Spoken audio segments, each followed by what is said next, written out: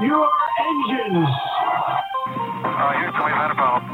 Mr. Gorbachev, tear down this wall. The only thing we have to fear is fear itself. I'm not a crook. If you like your health care plan, you'll be able to keep your health care plan. 9, 8, 7, 6, 5, 4, 3, 2, 1, fire. You're listening to Jim Paris Live, your source for the latest news on money, politics, prophecy, and preparedness. And now your host, the editor-in-chief of ChristianMoney.com and the author of more than 30 books, Jim Paris. All right. Hello, everybody. Welcome to our guest segment. I love podcasts. I listen to so many podcasts, and one that I enjoy is called American Scandal. And I listened to a series of episodes about this book, and I have to tell you, it was fascinating. And I went online, looked, and yes, there's a book on this, and I wanted to get the author on with us. The book is called Killing for Krishna, and the author, Henry Doktorski, is with us. Henry, good to have you with us, sir. Hey, great to be here, Jim. I'm going to turn you up a little bit. There we go. Give you a little bit more volume on your line.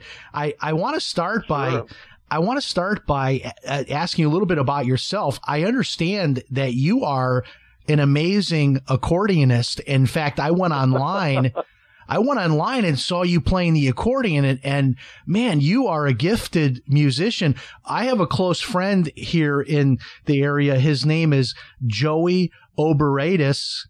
I don't know if you know him or not. He's in the Polka Hall of Fame, and he played for the German Pavilion at Epcot Center for years. But he plays at one of my favorite local German restaurants over in Mount Dora, Florida, and he plays a fantastic accordion. I don't know if you've ever crossed paths with him. Yeah, I think I've seen his name.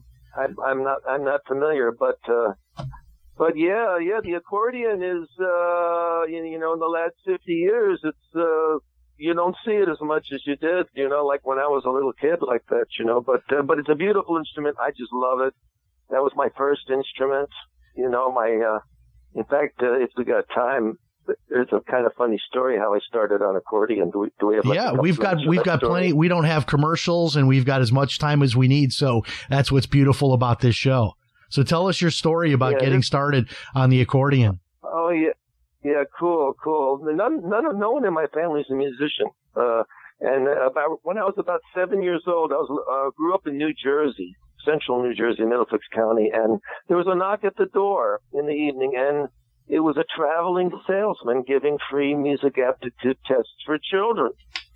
And, of course, today you could never do that, like people are so afraid. But back then, so any stranger could come and you'd open the door and invite him in and stuff like that, So my parents, they said, well, maybe our oldest son, Henry, maybe, give him the test. So they called me into the living room, and this fella had a set of toy orchestra bells. They're just like flat pieces of metal on a rack. Mattel makes them. And he picked up his wooden mallet, and he told me, he said, Henry, he said, I'm going to play a tune, and I want you to watch very, very carefully, and then I'm going to give you the mallet, and I want you to repeat the tune as best you can. So I said, great, I love puzzles. I've always loved puzzles. I still do puzzles. So he picks up the mallet, and he hits, five consecutive bells. He goes ding, ding, ding, ding, ding. I mean, it's like, so stupid. I was thinking to myself, I was 7 years old. I'm 7 years old, and I'm looking at this guy, and I didn't say anything, but I'm thinking, what do you think I am, like an idiot? So I grab the mallet out of his hand, and I go ding, ding, ding, ding, ding, and then he throws his arms up in the air, and he looks over my parents with this big smile, and he says, "Your son has musical talent." So you were considered a genius at that point in time, and your parents didn't realize that was just a little sales gimmick that probably every kid passed that test, right? Well, I'm not going to say what they realized or what they did not realize, but I knew it was just a joke, and so they signed me up to take accordion lessons, and it turned out I did have some talent, and I have done something with it, and I love music. I started piano in high school, and now I work as a church organist. So it's one of the things. Yeah, I love that part of your story. My wife and I met as professional musicians. We were in our 20s, and we were in a music touring group. We did like a convention type show. There was a 10-piece group, 5 singers and dancers, and then a small band. And I was a trumpet player. My wife was one of the singers and dancers, and we're married. It'll be 35 years here soon. Wow. Yeah. Good for you. Yeah. I love that. I'm so happy, Jim. That's how we met. And I still play with a big band in Daytona, 18-piece band, and we play all the old music. So I want to start in this story here, Killing for Krishna. So there's this moment in the interview that you did with American Scandal where you're actually accepted. You've finished your bachelor's degree in piano performance. You're now accepted to go to North Texas State, which I used to live in Dallas for a while. That's an incredible school for music. So you're accepted now to go on to your graduate studies at North Texas State in piano.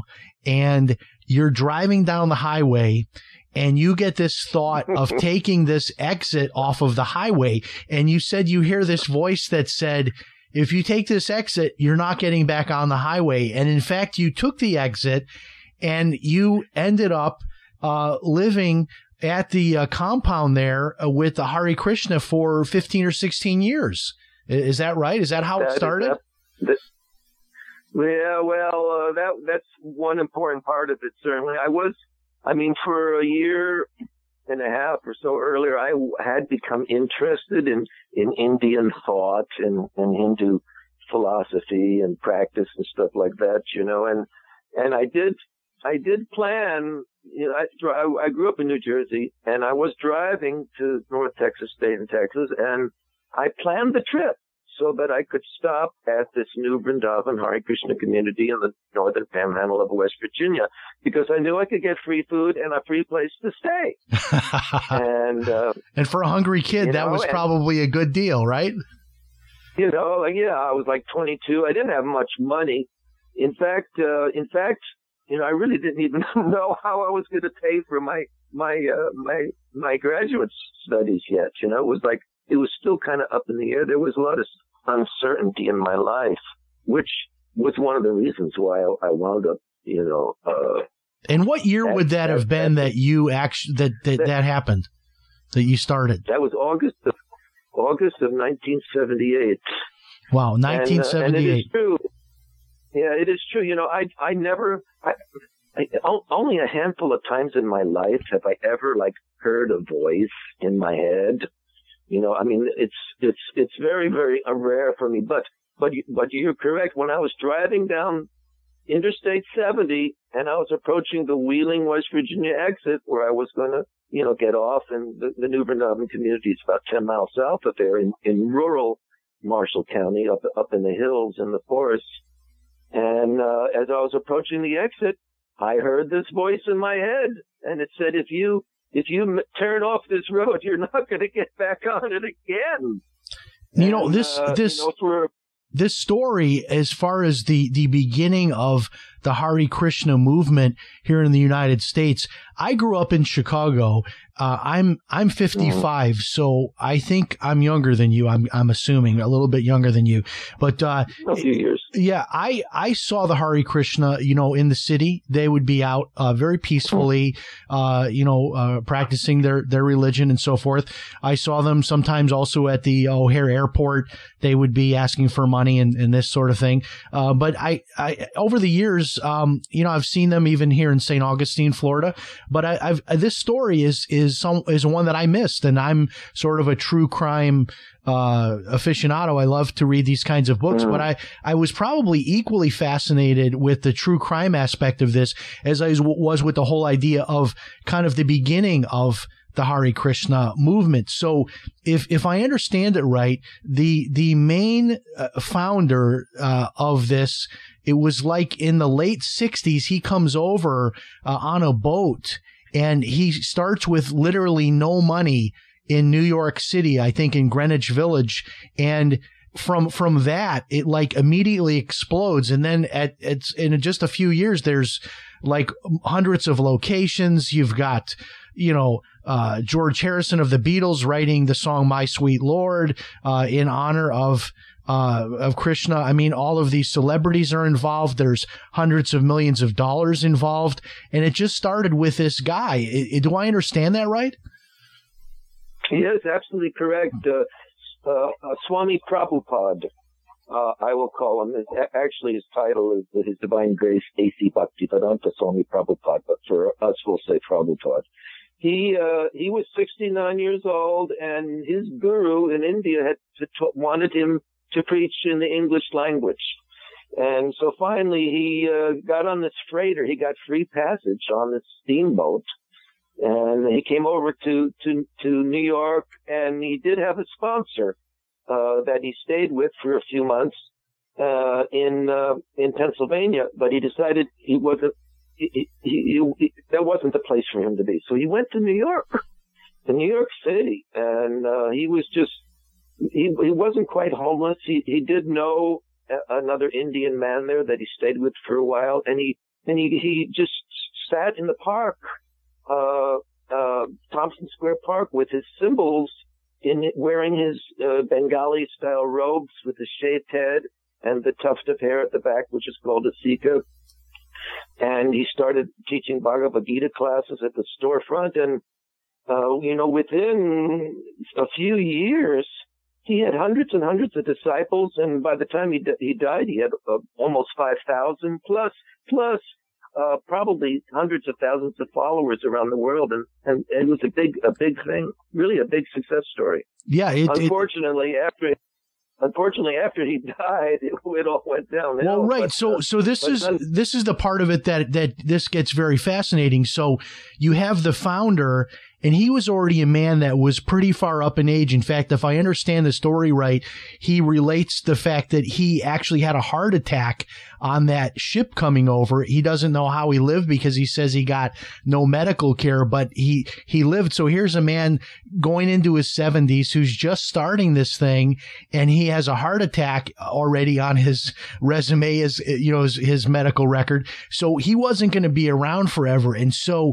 what happens is after his death, this is when the trouble started, when no one could decide who was really in charge. And that's where this Keith Ham individual sort of rises to power. And I think it was interesting too, this Keith Ham, he tried to take power, it seemed like, even before the Swami had died. He claimed to have some special dispensation from him, and he was sort of tarred and feathered and run out of town, but then later came back and actually did end up in power. And is it right that they sort of split up the power over maybe a dozen or so of the top people within Hare Krishna at that time after the Swami died? Yeah, correct.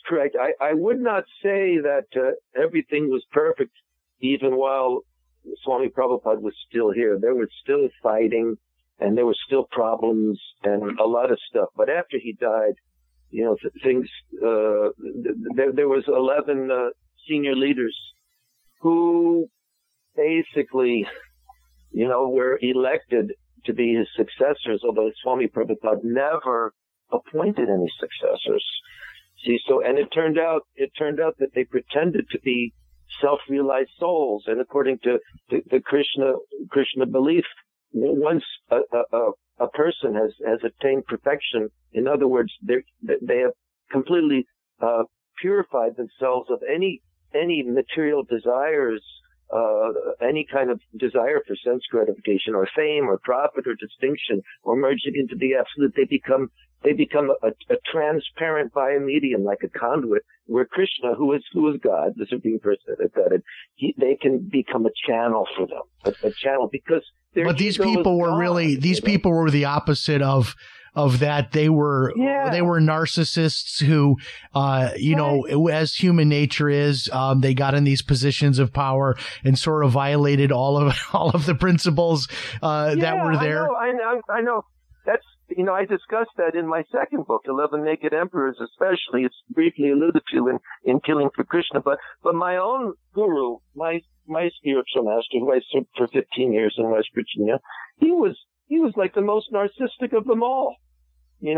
But the thing is, see, if you're brainwashed, if you kind of captured the cult has captured your mind, you can't see this, you're too close. You have to, people who are further away, they can see what's going on. But, myself and hundreds and thousands of others, we were kind of I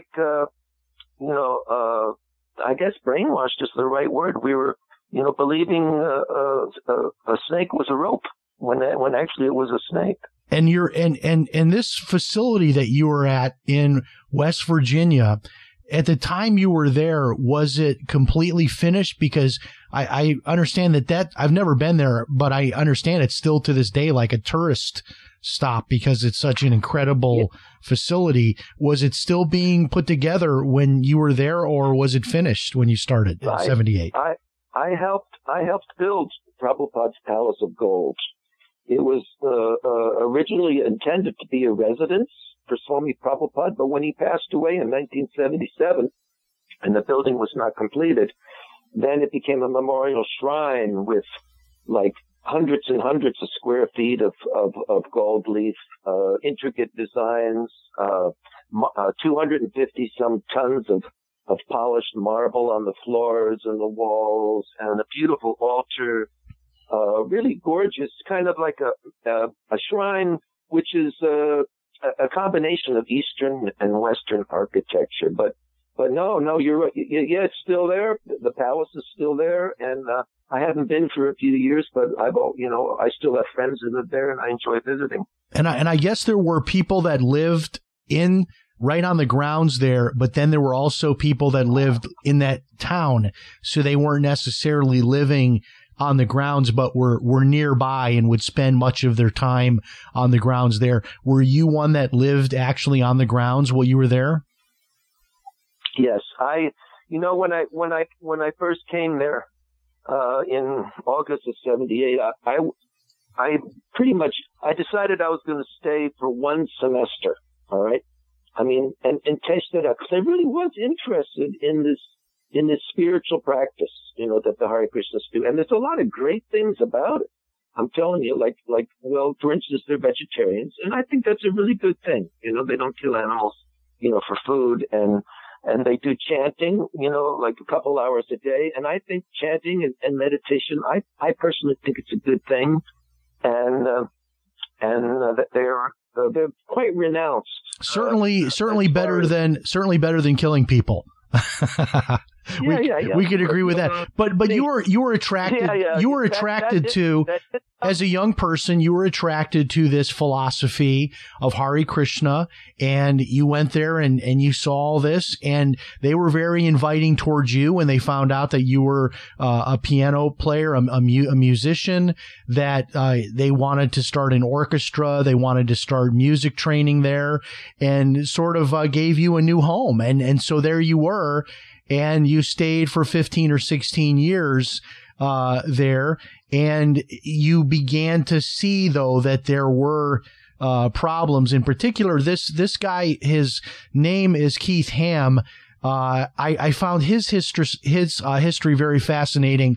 He is the son of a Baptist minister, I believe, and he was actually, I think the story goes, he was in an insane asylum, being held in a medical facility, and he was able to get out of there by lying to his dad, saying that he was going to change and all of this. And then his dad gets him out of the facility, and then within a few traffic stops, he jumps out of the car and runs away, and then he goes on to this position over time. a very interesting guy. I mean, just, to go from that, Baptist minister as a father, you're in a mental facility, and then you're heading up, you're one of the 11 leaders of this whole big movement with this, giant palace of gold. I wonder what his dad thought of all that back in the day. Well, I'm sure his dad was probably pretty pissed off at him, because his dad turned out to be more strict than the son. But when I first met him, he's called Kirtanananda Swami, and but we can say Keith Ham because it's easier to say. And he really did not fulfill the vows of a Swami anyway at the end. But when I first met him, I saw him as a wise and compassionate father. And, part of I think now, decades later, why I joined that group was because, my father's a great guy. He's still around. He's 90 years old, but he's very different from me. He likes to do mechanical things. He loves gardening, and I hate gardening. I like music and reading, so we really didn't connect very deeply, so when I meet this wise, Kirtanananda Swami, Keith Ham, and he's so compassionate and intelligent, and he loves classical music, which I adore. I kind of saw him as a father figure, that I had a void in my life, and he filled that. But years later, 10, 12, 13 years later, I started to see anomalies, and I'm thinking, oh my God, this guy isn't what he pretends to be, And this is what happens. This is what happens. You're a smart guy, and so you were there, and anybody could be drawn into something like that. You're there, and then you start seeing things are not adding up, and you have enough sense that you end up leaving. Some people could never have that much confidence in themselves. They would just somehow rationalize what they're seeing and what they're hearing. And because of time, I want to get into the crime part of this, which is just incredible. This should be a movie. So there's this guy by the name of Steven Bryant, who he was involved with Hare Krishna, ends up becoming a disillusioned follower. He has a van. He's living in his van. He's written a book. This is all before the days of the internet. If he was around during the internet days, he probably would have had his own podcast, his own YouTube channel. But this guy was all about traveling the country, living in his van with his book, trying to discredit Hare Krishna. So he was like the most active person out there trying to discredit the Hare Krishna movement, and seemed like he was very entrepreneurial about that. And this is where the dark side of all this begins, is with his murder. Is that right?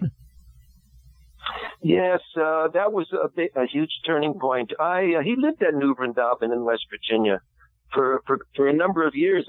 I was friendly with his wife. In fact, I taught his wife used to play violin with our temple orchestra. I was the music director, and I taught piano to her children like that, But at one point, he had a big falling out with the leaders in the community, and he basically his children were basically taken from him, kidnapped, because the wife.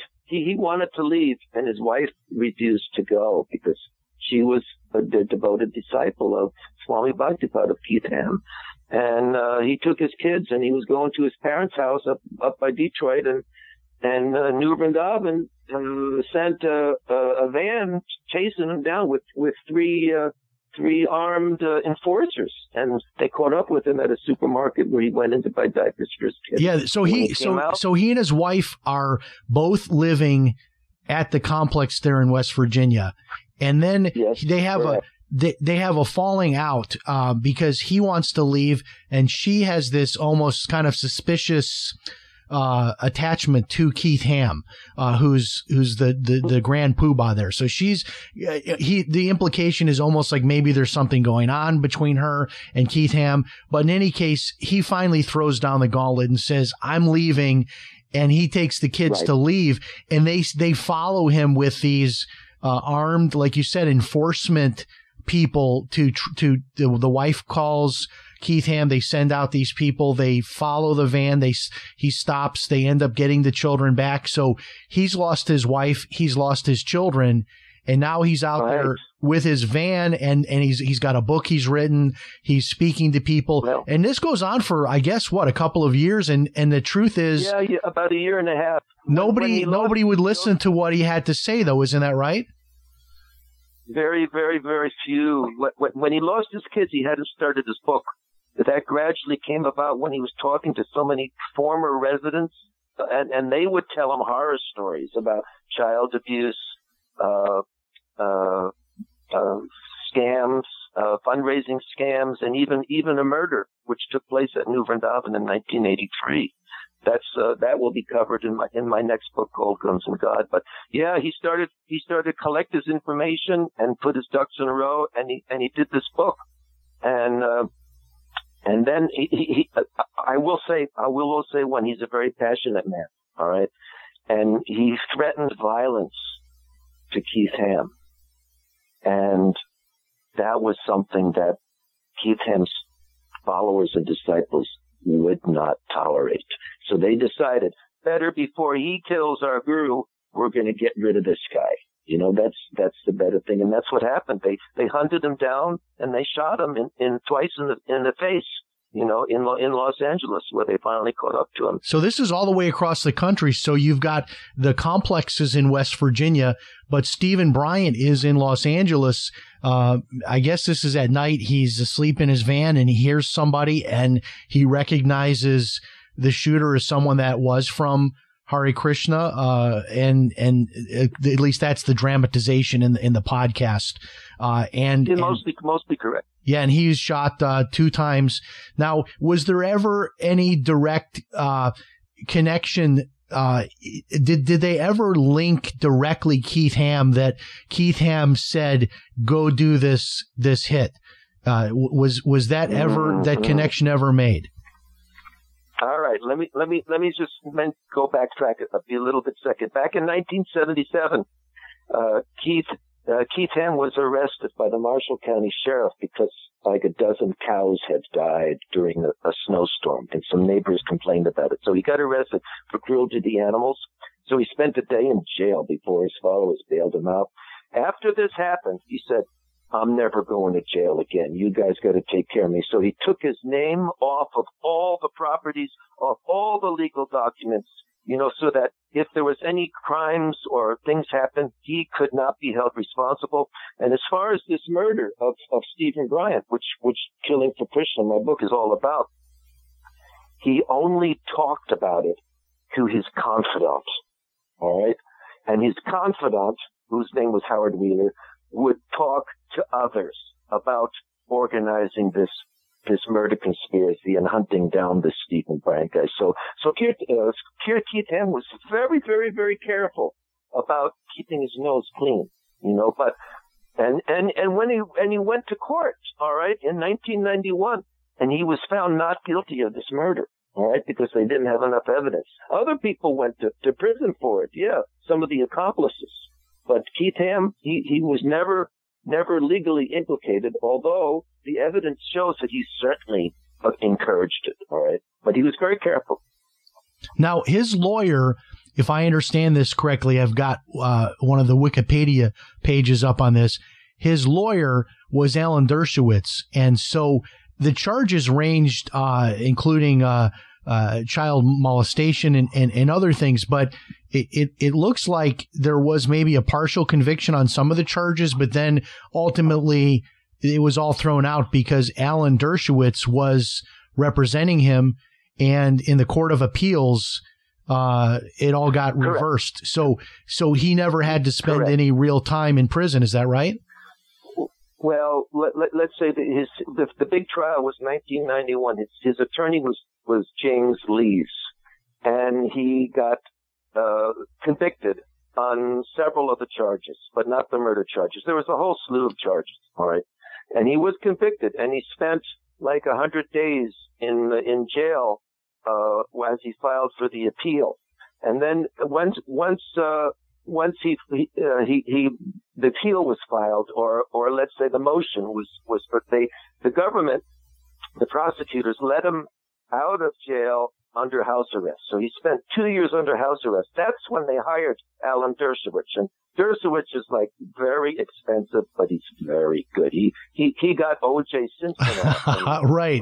And Klaus von Bülow and Mike Tyson and these guys. You know, he's famous. In fact, I've got Dershowitz's book. He's got a kind of a biography that he writes. He does mention Keith Ham in there for like 2 pages or something like that. So Dershowitz was the brilliant mind, which reportedly cost several $1 million of community money, but Dershowitz argued that the whole thing was, you know, there were technical things wrong, and then he was released. All right, and he came home triumphantly after that. But then 3 years later, they went to court again. They tried him again, and this time he pleaded guilty, and he spent 8 years in prison. Okay, so he did ultimately go to prison. And yeah. So what was the difference? Were these newer charges? I think they were racketeering charges. Right. Is that what they were? Right. Originally, the other 1991 trial was about racketeering, and there was about 12 or 15 separate incidences that were, you know, individual charges. Now, in 1996, when he went to court again, the thing that he had to throw in the towel, because the guy who pulled the trigger, his disciple, Thomas Drescher, who shot Steven Bryant in Los Angeles, and who was caught a week later, all right, and was sentenced to life in prison. He's been in prison now since 1986, and I've corresponded with him. I got about 200 letters that we mailed back and forth to each other. So in 96, this Thomas Drescher, the murderer who pulled the trigger, he loses his faith in Keith Ham as a self-realized soul, as a saintly man. And he realizes now this guy is molesting boys, all right? He believes the rumors now. So he goes, he talks to the prosecutor and he says, I'll go to court now. I'll go and testify that Keith Ham is the one who ordered me to, you know, knock off, to eliminate Steve Bryant. And when Keith Ham's lawyers heard this, they know no one's going to, you know, deny that. So rather than go to court, Keith Ham just said, okay, I'm guilty of mail fraud, which was the smallest charge on the whole list, you know, and the judge sentenced him into 20 years in prison. He served 8 and then he got out. And he was released because of health issues. Was there something else about someone that testified that went into witness protection because of their testimony? That could have been Randall Gorby. Randall Gorby was not a Krishna devotee. I mean, all the murder conspirators were Krishna devotees, except this one. He was a friend of the community, the friend of the New Vrindavan, West Virginia community. And he was involved in the murder conspiracy. And he became a government informant. So his phone calls to important people at the Krishna community were recorded by the state police. All right. And then his house, like 2 days later, after the murder, Gorby's house explodes. There's like a gas leak. He lights a cigarette. He's blown through the roof. 40% of his body's got 3rd-degree burns. The guy's like dying, you know. He recovered from it in the hospital, and that's when the state police or the prosecutors or the feds, whatever, put him into federal witness protection. They moved him away to a secret place, and so he was a very important person in the trial. Now, there was a lot of things going on here, just to give people sort of a buffet of all the things that were happening. We had, obviously, there was the murder that we're talking about now, but there was another murder as well. There was also a lot of financial scams going on. There were sexual abuse of young boys in particular. Is that right? Yeah, some girls, but the boys was horrible because I mean, we none of us knew this at the time. You know, I mean, of course, the boys did, but but they're going to keep their mouths shut, because no one's going to believe them. Here's a story. When I started, now I lived there 15 years, and I thought it was a great place. I knew there was problems, all right, but I didn't know that there was like child sexual abuse. I didn't know that there was, murders and this and that. I thought it was a great place. I had mostly a good time. So I started doing my research, all right. I want to write a history of this Hare Krishna community in West Virginia. And as I'm researching, I'm talking to people and I'm discovering confidential documents and stuff, all about this murder of Steve Bryant and a trial transcripts I discover about the murder of Charles St. Denis, which happened 3 years before St. Denis. That was on New Vrindavan property. The same guy, Thomas Drescher, killed both these guys, all right? And suddenly I'm thinking, oh my God, this is like a criminal enterprise. I've been giving my life to this criminal enterprise, but really only a handful of people, a dozen people at the top levels of management and the hitmen really, knew what was going on. And we were just like in La La Land, most of us, we're chanting Hare Krishna and, boy. And this was obviously well hidden, or it wouldn't have, that particular location would not have exploded like it did with so many people there, and it continued to grow. Tell us a little bit about the murder of Charles St. Denis, which, as you mentioned, happened 2 years before Steven Bryant, and his body was actually found on the property or near the property. Isn't that right? Yes, correct. Before I answer that, I just wanted to tell you one quick thing about some of the stuff undercover. I was talking about the boys.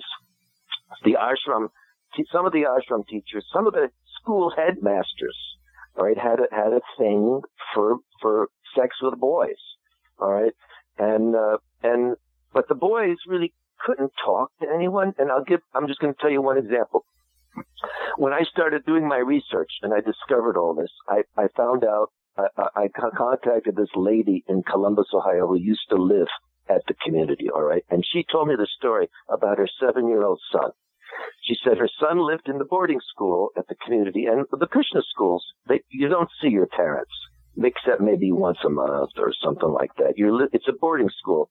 And this boy, when he first came to New Vrindavan, he spent a week with Keith Ham, the Swami, in his cabin as a personal servant.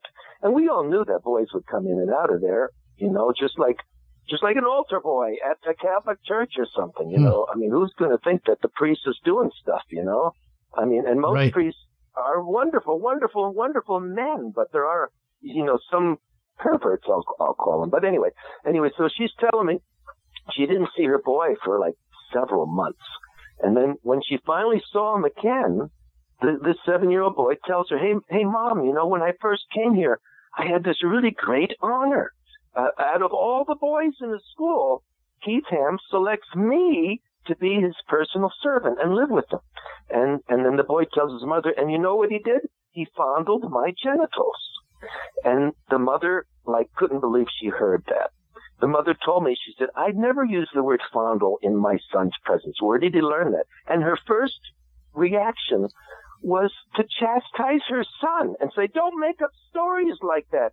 Keith Ham is a saint from God, wow. A pure devotee. Don't make up stories, and I've read a little bit about child molestation. Well, and that's the similar thing that happened with the Catholic child abuse as well. The children that did come forward were not believed. So that's, exactly. Another similarity there.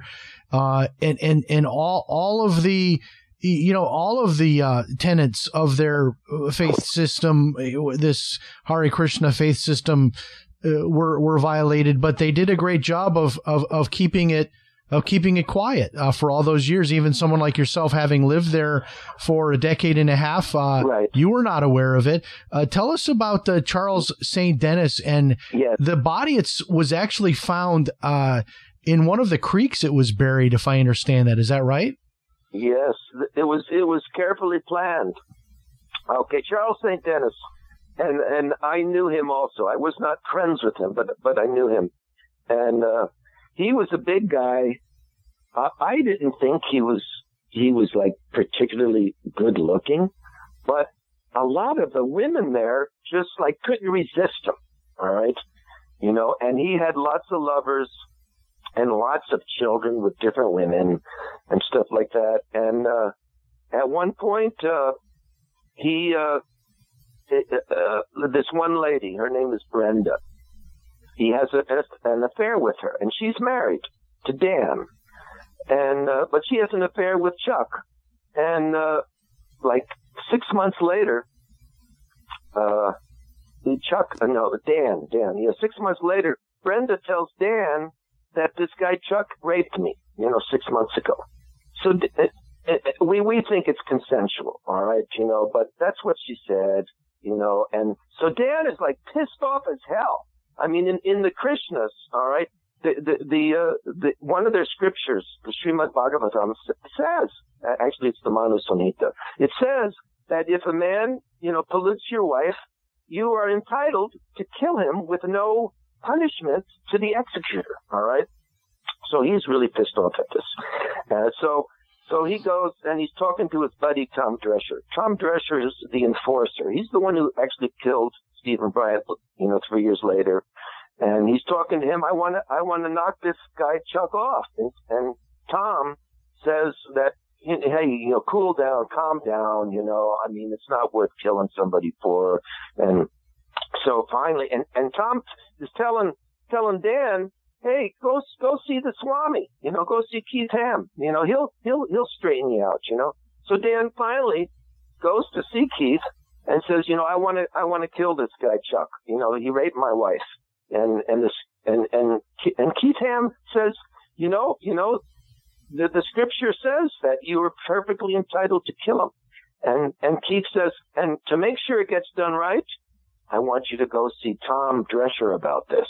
Now, see, Drescher, he was a professional killer in Vietnam. He was trained up by the U.S. government. He's got tons and tons of medals for combat and battle and all this stuff. He was very good at that. And he got some post-traumatic stress disorder, which was hard for him to, go back into regular society, which may be one reason why he joined the Krishnas in the first place back in 72, 73, like that, So those two guys, they plan this murder of Chuck, and they ambush him at this shack up on a hill up in the woods somewhere, and they shoot him. They empty their guns, but Chuck's a big guy. He's strong. He's a powerful, strong guy.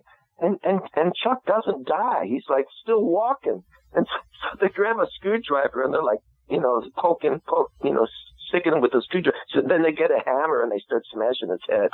So they take him to this creek bed where they had already built a dam and dug a hole in the bottom of the creek because they did not want dogs to sniff him out, sniff out the body. So they threw him in this creek bed, and according to the trial testimony, Chuck was still breathing when they broke the dam, and the water flew over him like that, So very, very sad. And these people, they thought that they were killing for Krishna. They thought they were justified by God and by the scriptures, but really they were just caught up in this personality cult, this Keith Ham cult. I call it the cult of Kirtanananda. Now, Henry, do you believe that these kinds of things went on with the other 10 leaders and maybe we don't know about it? Or do you think it was just Keith Ham that took things so far? Well, I think Keith Ham was the worst of the bunch. I do know that there was another leader, the Los Angeles ISKCON guru. He was also involved in the murder of Steven Bryant. All right, he had his enforcers in Los Angeles that were also hunting him, and they were helping Thomas Drescher to find Steve Bryant so that they could knock him off. And he was involved also, but he was never charged with anything. As far as the other gurus, I mean, if you listen to American Scandal, I think they talk about Hans Kari. He was up in Berkeley, in San Francisco. and he had an infatuation with guns. He's the guru that like flipped out. You know, he was like on pain pills and alcohol, and he just flipped out, and he got a machine gun, and he's like shooting into this liquor store in Berkeley, California, with these people, you know, inside shopping. Wow. Like that, you know. He did get arrested for that, but he got off on probation. You know, he had a good lawyer, you know. And that's Berkeley too. The world's a little bit different there. As we close out here with just a couple of minutes, I wanted to ask you, you know, this book is almost 700 pages, incredible. And there's a lot of pictures in it as well. I mean, for someone that's looking for some, you know, true crime story, this is just an incredible page turner. Have you faced any backlash from the Hare Krishna people of today because of writing a book like this? Have any of them threatened you or threatened lawsuits or worse? No. And I mean, I will say that I have, you know, maybe got, there's one review on Amazon. All right. Somebody wrote a review on Amazon of Killing for Krishna, and they said that maybe I'm going to follow the footsteps of Steven Bryant. Which means maybe I'll get knocked off too, you know. Wow. You know, but no one said anything to me personally, and the reason I think is because anyone who's still involved with the International Society for Krishna Consciousness, they know that any kind of controversy is going to make it more popular. So they just keep shut, you know, they keep their mouth shut. It's silence, you know what I'm saying? You know, if a controversy will generate publicity. Yeah, absolutely. Is there any thought of a movie coming out of this at any point? Well, I'm not at liberty to discuss that, but I will say, if there was one, you wouldn't be able to tell me. You'd have to kill me if you told me. Because it's too big. I just haven't signed. Let's just say 2 film companies have approached me in the last 3 months that want to do like a 7-series Netflix or Amazon. Yeah, Prime I mean, this would be a barn burner. I can tell you that. And for people that are listening to this interview and are probably saying, you know, because we're not even scratching the surface. We're scratching the scratch of the stuff that went on there. And this book is just, I mean, it is incredible. What happened there? I mean, in all of these stories, and we're barely just scratching the surface. And you're such an interesting guy. Now you've moved on with your life, with your music. You're a music teacher. You're also an organist. 27 years ago, I left. Yeah. And so you survived all this and you moved on. And, you know, if you look me up online, you'll see my story. My own brother, who was my accountant, wiped me out financially back in 2001. Oh. So I felt like I had, I wanted to kill myself, but I decided, no, I'm not going to do that. I wrote a book about it, and I kind of embraced what happened to me, and I'm now more popular than ever because of what happened to me. So I think these are positive things that we do, right? We take something negative that happened and we turn it into a positive. And you're certainly not just sharing this story, but you're also giving people kind of the blueprint of cults that are out there today that could draw people in, and terrible things could happen. And you've got to know when you're crossing that line and getting involved with a dangerous group such as what was happening back in 1978. Right. That is the subtitle of my book, Killing for Krishna, The Danger of Deranged Devotion. That's the thing. If, you know, then you're going to be, oh man, all nasty things are going to happen, you know? Henry Doktorski, we appreciate you being here tonight, sir. We thank you so much for your time, and the book is available on Amazon.com for people that want to get it. Do you have a website that you'd like to share with us as well? Yeah, well, HenryDoktorski.com. It's my name. You can probably put it on a link somewhere. But, yeah, we'll link it on our social media, and it's spelled D like in David, O-K, T like in Thomas, O-R-S. Like in Sam, K.I., Henry Doktorski. Correct. The book is called Killing for Krishna. We hope you come back once there's a movie deal. We can talk a little bit more about this. Thank you so much for being with us, sir. Thank you, Jim. Really, really great talking to you. I hope you have a wonderful, wonderful time. Thank you. God bless. Well, I also wanted to say this in closing, that I don't want anybody to think I am somehow like embracing the Hare Krishna movement. I didn't know what Henry's current religious views are. I didn't ask. But he talks in some loving terms about the Hare Krishna movement, and that's his right to do that. I certainly don't embrace Hare Krishna. He seems to still have good feelings about what their true beliefs should have been at the time, but then turned into all this dark stuff. But of course, I'm an evangelical Christian. I believe in Jesus Christ is the only way. And I just want to make that clear for anybody that might be wondering, what in the world? Jim Paris is talking about Hare Krishna.